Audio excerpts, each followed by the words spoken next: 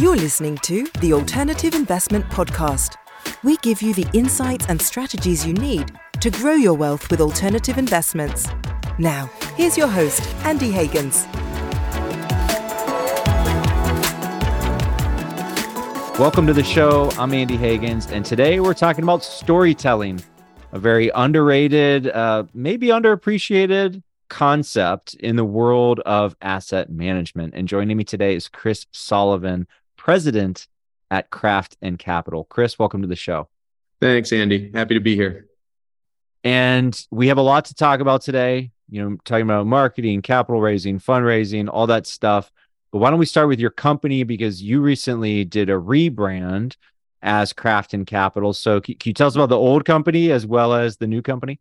Yeah, happy to. So the firm over here was actually founded in 1996 as Macmillan Communications, and we operated under that brand for 27 years. I actually took over the ownership and operation in 2018, and at that point, rebranding was going to be a 2020 project. 2020 happened, so it got put on the back burner for a little while, but we got back into it at the midpoint of last year, and really through a team effort involving our staff, our clients, contacts in the media, brainstormed quite a few different concepts, looks, and names before landing on Craft and Capital, which we're really happy with. The response, the feedback has been great.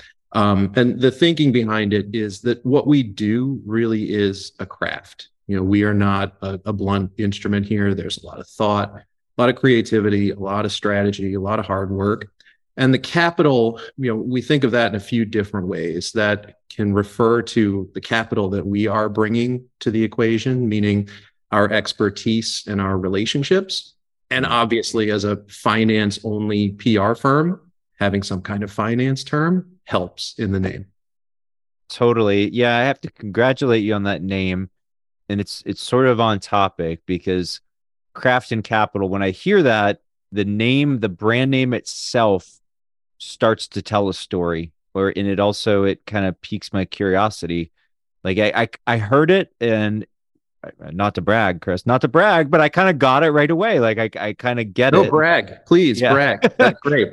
No, I kind of got it right away, but I'm like, it tells a story. But thinking of your old brand, Macmillan Communications, it's like I kind of understand what that is, but it's very generic. Like I don't know what industry that's in. It's not really leading me anywhere. Whereas I hear Craft and Capital, it's like, well, now I have a question, like in a good way, like it, mm-hmm. So it engages me. And leading into our topic today, when I say storytelling, even I guess I have a confession to make. Even 10 years ago, like I'm a marketing guy. I'm a marketing guy and a finance guy. I kind of live between these two worlds. And I really, in my 20s, I worked with these startups, and we exited 4 of them. My partners and I, we consecutively, created, scaled, and sold 4 different startups, and 3 of them were in the direct marketing space. Mm-hmm. Direct marketing. And I always kind of underrated the power of branding. And I think I had to learn that lesson by trial and error, by my own stupidity, kind of refusing to see the short term versus the long term. Yeah. And now sitting here, many years later, I kind of feel like I think I've realized wow, that's where the real money is made, the real long-term money, the power of the brand. How do you think that, that my thesis, I guess, that branding and implicit in that storytelling, that's where the real money is made. How many people in the asset management industry do you think agree with my thesis or my belief? I would say it's a growing number, especially over the last few years. I think we're definitely talking with more people who realize the power of brand. But I think for us, brand that's the starting point. And so in our line of work, which is kind of, I put it adjacent to marketing. When we're working with clients, we want to make sure we're very plugged into their marketing people, contributing thoughts on marketing, hearing about their marketing plans. But for public relations and communications, I think brand is leveraged in a much different way. And really at a high level, it's to showcase expertise. It's to showcase problem solving. It's to showcase solutions. So having a strong brand that can really start to tell that story for you is great. But really, it's kind of, what do you build off of that brand? That really needs to be the next question. And I know we're going to get into this, but then who and how are you going to be communicating with, for, and through? Those are all really the next questions you need to ask once you have that brand in place, so you can really get out there and start to leverage what you're building. Yeah, it's interesting that you mentioned, that bigger picture, because obviously you work in communications, sort of adjacent to marketing. From my standpoint, I mean, it's to me, it's all the same thing in the sense that it's strategic, and it all ultimately needs to be aligned, right, with that top level strategy. And at the end of the day, if you have a unique edge, like in asset management, you're going to need some sort of edge. You're going to need some sort of niche, like thing that you're best at. You're going to need to clearly communicate that and like tell that story over and over and get a lot of people to believe it. And that's why they give you money.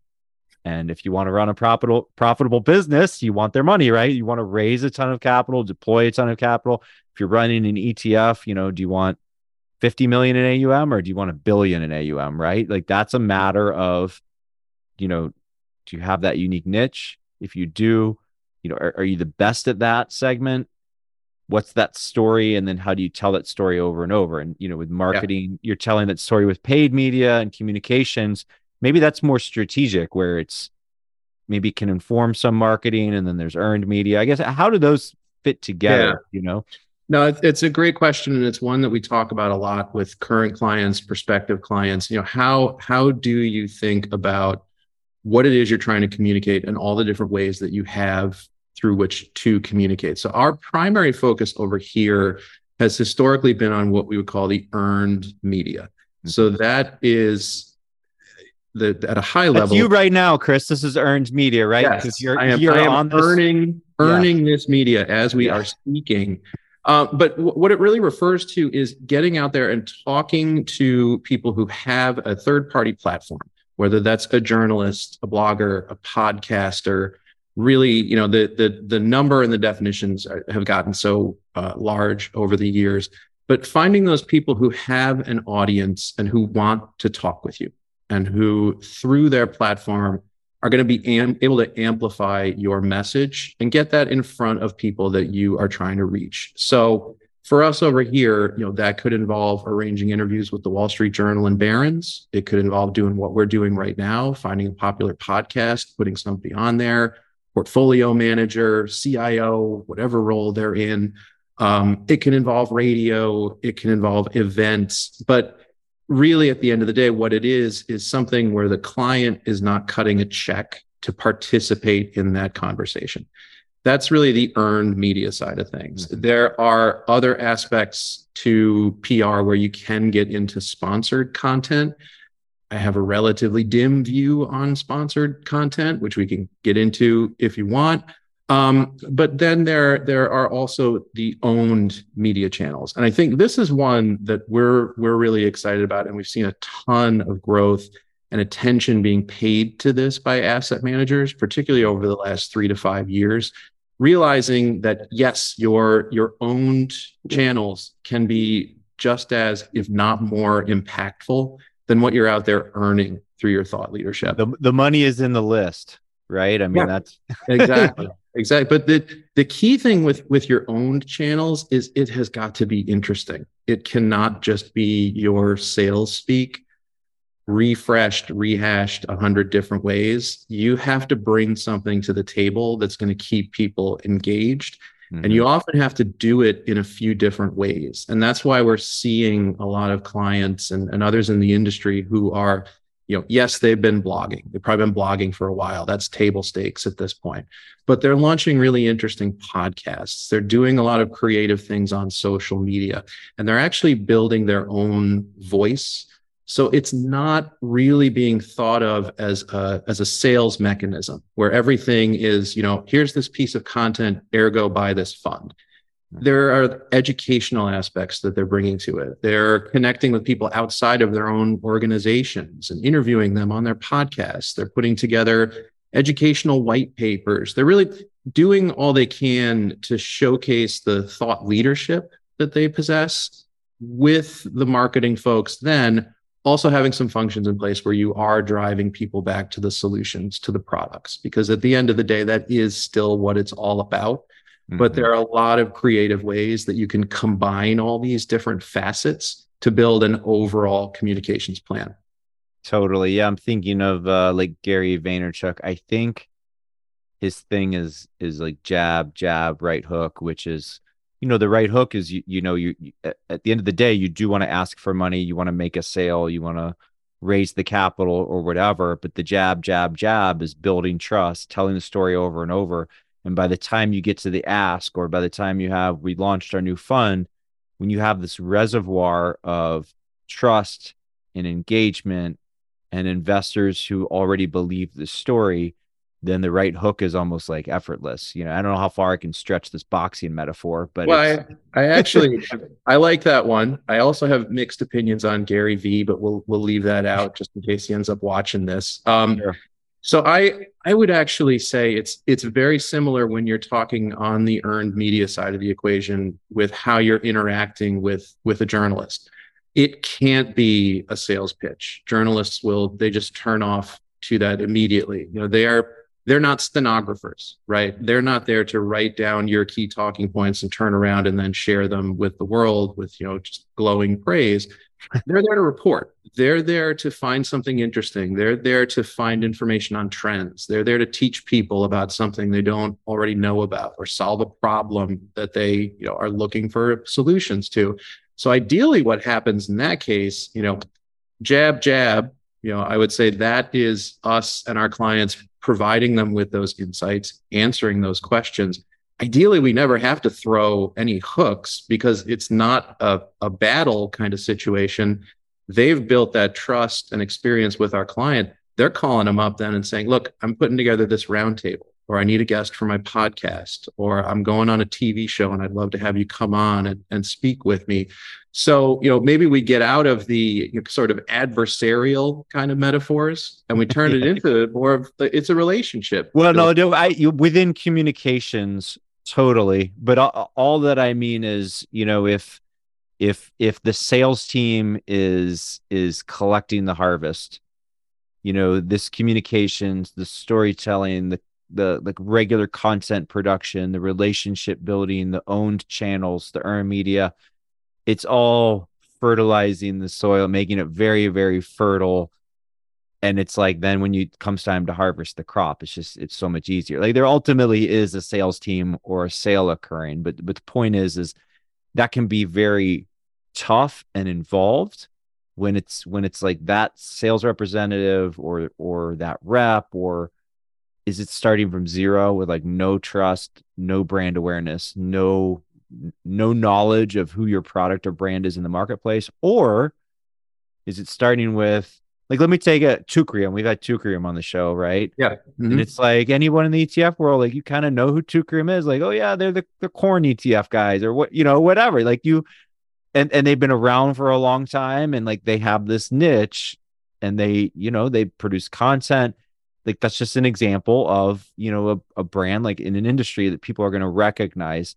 And so, I guess that's more what I'm not talking about the right hook in the context of communications, like that you ever need to sell a journalist. I mean, I totally agree in the sense that within communications, with the relationship building, you have to look at it from the other side. What is this journalist incentive? It's not how they're helping me. How am I helping them? Because if I help them, then next time they have a story, who are they going to call first? They're going to call the people that help them, right? Exactly. And that's a powerful lesson that we do have to teach quite a few people when we're starting with them. And I think, part of it, and I know we talked about this as we were prepping for this conversation, but you do see this mindset of, journalists are to be avoided, really coming out of the alt space, right? Because for years, people who've been in hedge funds or private equity or VC, there really wasn't much of an incentive to engage with the press, given the way that their businesses were structured and the really kind of small pool of investors that they were trying to connect with. It's all downside, no upside. Yeah, and there were regulatory concerns. I mean, some of that changed with the Jobs Act 10 years ago, although not as much as I think people might have expected. But now there is this real, we're past the inflection point now of alternatives being everywhere. They are very much a mainstream product at this point. And even calling them an alternative is probably something of a misnomer, because these are mainstream approaches. But you do have people who are kind of coming from that mindset of, we need to either be super controlled in the environment and the questions, and we want to review the article before it publishes, and we want to check quotes and all these things that most journalists will never allow you to do. And you kind of have to guide them through this process and help them understand that, well, no, the press isn't your enemy. They're not your friend, but they're not necessarily your enemy. And if you approach those kinds of relationships from an almost adversarial perspective, it's going to be really hard to build the relationship that you're trying to build. And you're not even going to be able to get to the point that we're talking about here, where you are able to tell that story and reinforce that narrative and put your positioning out there and have that shine through in the resulting coverage, because you're not going to get past the starting line. Right. Yeah, totally. And if you, to me, there's really, I guess if I'm distilling it, there's two pieces. Clarify your story, understand it and know it yourself. And it needs to be something with product market fit, right? Like, so you might know your story, but nobody cares or nobody wants it. So you have a story that has product market fit and you've clarified it and you understand it. By the way, just that part is really hard. I'll get back to that in a second. But then there's the other part of then you go out and you consistently, tell it over and over till, maybe to the point where you're bored to tears with it, but that doesn't mean that the marketplace is bored to tears with it. And, the value of that, like back to my example with like Tukrium, the fact that they stick out in my mind, like I just remember them and who they are, that to me is enterprise value that, the longer you stay in business, it just grows and grows and grows. Yeah. That's how you wake up one day and you're like, we have a 9-figure or 10-figure enterprise value type company. But I actually want to get back to the process of clarifying your brand story. I think this is so hard. Well, I'll put it this way. Chris, I have all these guests on my show. I don't know exactly what episode this is. I think I'm in the 130s. And I've had so many interesting, financial leaders, titans on the show. And they're usually way smarter than I am. But I view it as my job is almost like to tell a story. Like I want to find out what's interesting about this product segment or this asset manager and tell that story. And I feel like for me, it's almost easier because I kind of have those objective outside eyes. I can kind of, like I can look at some press releases. I can look at the website. I can dig through the product and like, I can usually kind of right away be like, oh, well, that's interesting. And this is interesting. And that's the hook. It's harder for them. And so it's almost like, well, this is easy. But then I think about if someone asked me, Andy, what is it that you do? What makes you unique? What's the story of your brand? I'm like, I guess I have like a podcast and a microphone. It's like a cobbler's children have no shoes problem. Like it's so hard to do it to yourself and to your own company. Do you find that that's a repeating theme when you're working with clients? Yes, I think where we often encounter people who are challenged on exactly that front is because they're operating in kind of a closed loop.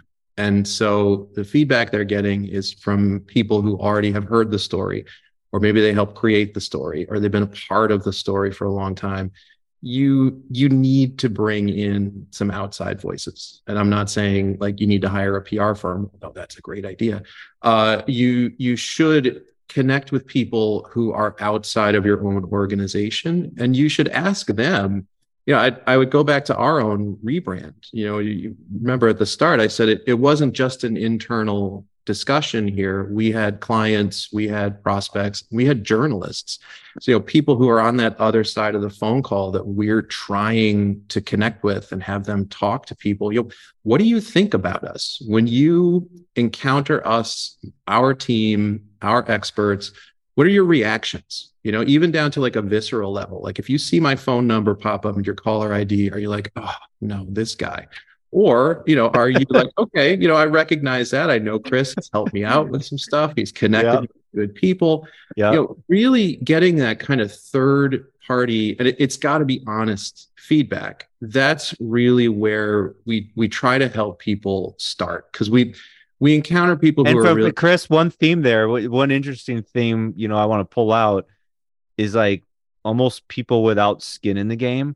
Yeah. Like, because when you have an idea internally and you've thought of it and the idea objectively stinks, it's hard to really come around to that fact, and like if you work with coworkers and they're like, oh, I remember that was Andy's idea. They're like, well, I don't want to hurt Andy's feeling, so that outsider, like, well, almost no skin in the game. They can just be right away like, well, that idea is garbage. And that second thing, I just don't even understand what the heck that means. Yep. And the third thing I love, and you didn't even know the third thing was that important. And they're seizing on it. And they're like, yes, that's the thing. Yeah.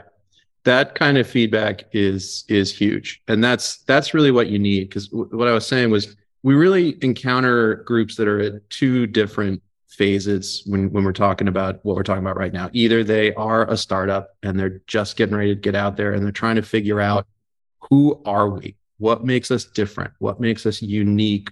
Why are we doing this? And why should anyone care? In a lot of ways, that's the easier project, because you have effectively a blank slate. You'll have a lot to work with. You'll have the people, their backgrounds, their ideas, all the building blocks will be there. But you can kind of, in our role, step in as a bit of a guide and just help to bring some clarity to all of it and figure out some different themes and narratives and talking points. Other instances, you encounter people and teams that maybe they've been around for a little while. Maybe they've got a track record, they've got a family of funds, or they've got some strategies that have been out there for a while. And they're starting to ask the question, why aren't we getting more attention? Why aren't we getting more calls? Why aren't we making more sales? And so they'll start to look at these questions. And here you can have a lot of just institutional memory that you have to push back against. And you can have kind of internal politics that can sometimes slow things down. But you do need those impartial third-party eyes to come in and say, all right, look, when I see what you're putting out there, and when I hear you tell this story, this is what I hear. And this is who it reminds me of, or these are the questions that it leaves me with. That will often kind of get them out of their own bubble and get them thinking about things from a different angle. And then you can really start to seize on, again, those narratives, those through lines that you want to make part of your ongoing narrative. And just going back to one of the things you said before about repetition and sometimes feeling like, oh man, like I can't say the same things over and over again. Our advice and our coaching for people is always looking to be repetitive without being robotic. You don't want to just keep spouting the same three talking points over and over and over again. You'll get bored. Journalists will get bored. Marketplace will get bored. You need some coaching. You need some practice. You need some work with people that will help tee you up with your communication skills so you can still seed those main points in all of your dialogue, but you're not saying it the exact same way every single time. That's so hard, Chris. I mean, I can tell you, here's the interesting thing, talking about companies that like get it or don't get it, or like you mentioned, compliance departments. I could go on my own story, with dealing with that as a podcaster. Short answer to the question is no. But, thinking about, I launched this podcast with Jimmy over a year and a half ago. My guests have all been fantastic, but for the first 50 to 75 episodes, I was rough. I mean, every guest I've had has shared very good information and it's been interesting, but it took me and I'm not even saying I'm great now, but when I go back and listen to my first 50 episodes, I cringe, Chris. I cringe. So it takes time. to get comfortable thinking on your feet, speaking on your feet. That's really hard. I mean, so, when you're coaching clients, it's like, do they even have enough reps in, or is that like just take years to kind of to get the reps in? Hopefully it doesn't take years, but it's rare to have somebody who's a natural. I mean, to your point, I'm going to watch this afterwards. I'm going to cringe too. I'm sure about like more than a dozen different things I said or the way I said them. We're very much in a those who can't do teach kind of moment The here. cobbler's children have no shoes, Yeah. Chris. That's Me a being quote on a podcast. I don't quite know what happened here, but we're here and we got to ride this out. But Yep. Yeah, there are very few people out there who are naturals. They do exist, but most of the people that you're going to see, encounter, listen to, they have had a ton of coaching, a ton of training, and a ton of practice. There is a lot of work that needs to go into getting someone ready to be out there telling these stories. That is something that we also work on behind the scenes with people through media training. And some people are going to need more than others. Also, as part of a broader kind of PR plan, what we will often bake in are some opportunities with, call them friendlier audiences. You don't want to throw somebody to the wolves right away. You want to have them get their That's rep. why, Chris, that's why PR reps love me. They're, I'm not, I'm not a pushover, but I feel like I'm friendly media in the sense that I like alternatives. I like ETFs. I like alternative ETFs. I like private equity funds. I don't think hedge funds are evil or the devil, So, programs like this one, I got to say, I'm pretty friendly, right? Yeah, it's why we talk a lot, Andy. But but there are others out there, and it's also good to just have some mock interviews. We do a ton of those with clients where we'll kind of recreate the environment that we're in right now, or we'll have them come in and we'll sit across the table from them. We've got some ex-journalists on the team here who, they were in that role. They were playing that kind of skeptical interviewer. And so we will put them through their paces. We'll give them the chance to tell the story, but we'll throw some curveball questions their way. We'll ask them some things that we know their compliance in no way, shape, or form wants them to touch. So we can teach them how to pivot, how to stay on message, how to answer a question without, necessarily answering it, but still making the reporter feel like they're coming away with something and they're not just being kind of steered in one direction. But it is, very true that the people, you turn on CNBC, you turn on Bloomberg TV, you look at the guests, you're like, oh, they're so comfortable. Like that person they've been trained. They have been trained and trained and trained. And when they go back to their office, there's somebody who's going to sit down with them and watch that video and critique them and give them feedback. So the next time they're even more prepared than the time they were before. It's a lot of behind the scenes work, but it pays off because there's a few reasons you encounter a lot of people again and again in financial media. One of them is just being a good interview, being human, having a personality. Again, repetitive without robotic, but that takes practice, that takes time, and it takes a lot of coaching. Yeah, you have to be able to, smile and, have a human moment. Yeah. I mean, my point earlier about, running the podcast is that's hard. It takes time to be comfortable. Mm-hmm. Right. It's just very natural for a human to be nervous the first 10, 20, 30, however many times they do something. So but I mean, my advice for what it's worth is kind of embrace it. Like when I kind of realized, well, I think this podcast could be good, but I need to get more comfortable. I was like, well, why don't I start doing more than one episode a week? Mm-hmm. It's just almost like exposure therapy. The other thing I realized was you can pick your channel. So like if I were an asset manager and you have all these channels, I mean, I do kind of think you want to do more than one. And there's some that you definitely want, like you want to have an email list. I'll tell everybody that. If you don't have an email list, then do not pass go, Yeah. But you can pick a medium, excuse me, that you're naturally attracted to. Mm-hmm. And like that's okay. Like it can even be a good thing, because when you're excited to be somewhere and you're more comfortable and more passionate, I think that kind of shines through, right? I would say so. I would say we generally counsel people though to be prepared to be on a lot of different types of media. You need to be kind of omni-channel when you're thinking about financial communications these Yeah. days. So if you are most comfortable going on podcasts, great. Lean into that. There are a number of great podcasts out there, and it's a great chance to get into the longer form of your story.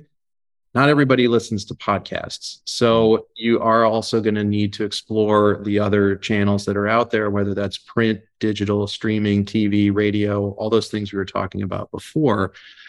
The bigger question, though, I think before you even start thinking about what kind of media you're going to engage with is where is your audience? Who are you trying to reach?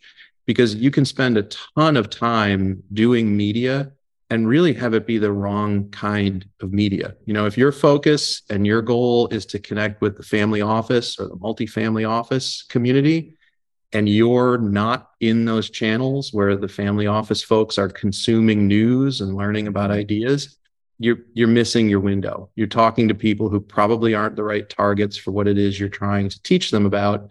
The people who are out there who could benefit from what it is you have to talk about don't know you're there. Right. So So if you're trying to reach a family office, you want to be in Barron's, you want to be in IREI magazine, you might want to be on this show. There's going to Mhm. be very niche specific media that have much smaller reach numerically, but it's hitting the right people, right? Yeah, exactly. You know, we often find you get more impact, like in the asset management world, everyone reads Ignites. You know, outside of the asset management world, no one reads Ignites. They have no idea what Ignites is. They probably think it's like an electrician magazine or something like that. But in this business, everyone reads it. So for a lot of our clients, coverage in Ignites can be just as, if not more impactful than a Wall Street Journal piece. I would never say no to positive Wall Street Journal coverage. It's still extremely important. But these niche trades can carry so much weight because, as we like to say, like nobody's ever reading that by accident. Nobody's ever just, going to that site to flip through it. They get their newsletter every morning. They look at those headlines. They see what's being covered, and it sparks a debate. So making sure you understand who your audience is and how to reach them is probably an even more important starting point than figuring out what kind of media you're going to be most comfortable with. I think comfort level is definitely important, but ideally with some practice and with that understanding of your audience, the spokespeople can develop a comfort level across all different kinds of environments where they can be comfortable on the phone, in person, recording, TV, you name it. They've been, practiced and coached so they can really succeed in any one of those environments. Yeah, I mean I can't argue with that point, Chris. I think you basically just told me, Andy, go fishing where the fish are. And I'm like, well, It helps. yeah, if I It really yeah, does. that's probably a good tip. That's a good point. Why I want to ask about specific mediums. I don't know. But because here's my thesis. There are certain mediums that are very prestigious. Mm-hmm. They have like, at least in the near term, almost no effect. Like, let me give an example. You know, you could be on national radio. Like we've been on national radio. We've been on national television. You could mention like, oh, we're having an event, go to this webpage, and like literally it's zero or like one or two. And it's like, wow, that was Mm-hmm. that was Bloomberg or that was NPR national, like a zero really, or like maybe it's just like a trickle. And then conversely, you could be mentioned in some like little email newsletter.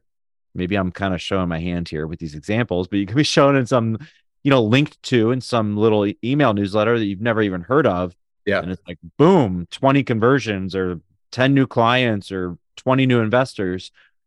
And so it's like, wow, the perceived value of the TV is huge, but yet it had almost no effect. And then email, people like roll their eyes. And I'm like, well, that actually, drives sales. But maybe it's also kind of a horses for courses thing, because I think when your brand is on national TV from a brand people recognize, that builds authority and trust. Or when you're in the Wall Street Journal, I mean, to me, that's just like it's like a stamp of approval, a stamp Yeah. of trust and authority. So how do you, let me start with TV. Do you think TV is overrated, underrated, national TV, cable TV? I don't think it's overrated. I think there can be overemphasis on it in some people's minds. We have definitely talked to people who are like, all I want is TV. That's all I want to do. I just want to be on CNBC. All this other stuff doesn't matter to me. And we'll generally not work with someone for whom that's the mindset, because CNBC is great. We do a ton with CNBC. We have people on CNBC every day, people on their weekly ETF show, on all the other shows, because you do get that stamp of approval being part of their coverage, even more so when you can become a regular part of their coverage. Because what's often challenging with TV is when TV is a one-off, because you don't know who actually caught it. Sometimes, and there's a broader question that we should probably touch on too, like, what do you do with your coverage once you've gotten your coverage? How do you leverage it? So if brag about it, show it off. Yeah. Well, I mean, that's the simple answer. If not everybody's going to be tuned in at the right time to catch you live. So, if you know you're going to be on, you should promote it, get the word out through all your channels. Catch me at 2 p.m. on this show talking about this. As soon as you're done and can get the link, send that out to people. Hey, in case you missed it, I was on doing this. Put it on your social, get it on your LinkedIn, get it on your Twitter. See, now, Chris, that's so interesting, because that's more leveraging the third-party authority of the TV channel and the prestige that reflects onto your brand back to your existing audience. And I mean, maybe you pick up some, that's the value to that is huge, but that's probably a misperception that people have about TV. Like, oh, millions of new people will hear about my brand and my website will crash because it'll get so much traffic. Not usually, no. It's and I think really at the heart of this is people need to understand this is a long game. There is no one magic media appearance that is going to open the floodgates, solve all your problems, have you hit your AUM targets.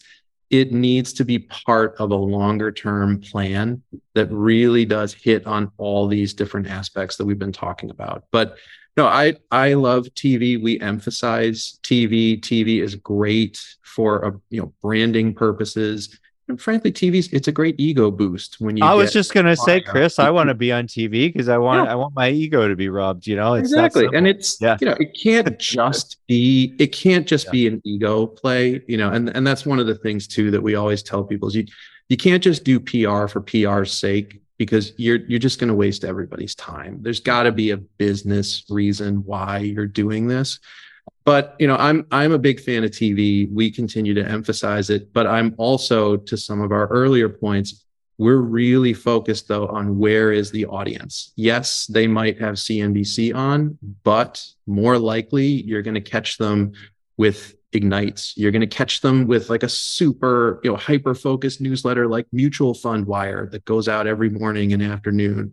You're going to catch them on With Intelligence or ETF.com or ETF Express or other places where people do go for news, and they go there because they work in the space or they follow the space, and they're going to be more inclined to spend the time to read about what it is you're trying to tell them. But I think for us, we will weight different types of media based on client needs and client wants. But it really does come back to where's the audience, but also that larger question of what can we do with this once we've made it happen? Once that TV interview's out there, once that podcast is posted, that roundtable is written, what comes next? And I see. The business case. How is this fitting into the bigger picture? Be clever. No, I totally get it, because you're right. The ego strokes are fun, but ultimately it needs to be more than that. Okay, we don't have a ton of time. I want to go through a few more different mediums if we could. And Chris, I want you to be blunt. You're not going to hurt my feelings. How about podcasts? How do those compare to TV? Give it to me straight. It depends on the podcast. Mm. And I think that's, I think that's really true because there are so many podcasts, and we are honestly, Too many? Are there too many? yeah. Yeah, Yeah. there are. Yeah, there are. Yeah. It's late in the afternoon. I haven't had Yeah. enough coffee today. I'm just going to be blunt. Yeah, there are too Yes. many podcasts. There are too many podcasts. And I think the issue with podcasts, and this is another area where a firm like ours can help different types of clients, you've got to figure out which ones matter, which ones are impactful.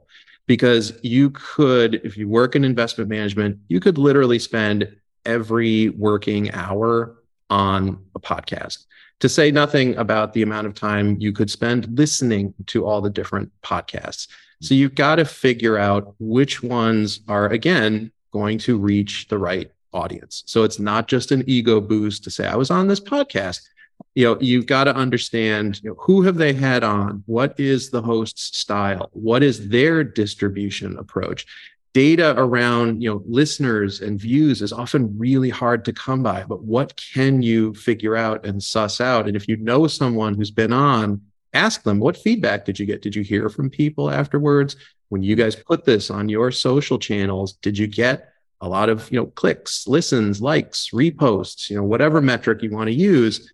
Try to really figure out what the value is going to be, because at the end of the day, for all of our clients, time is really in short supply. So we've got to make sure, whether it's a podcast or anything else, if we're going to put it in front of them and say, we want you to do this, we've got to make the case to them, because, doing media, doing podcasts is just one small part of their job. They're running portfolios, they're doing road shows, they're at conferences, they're all over the place.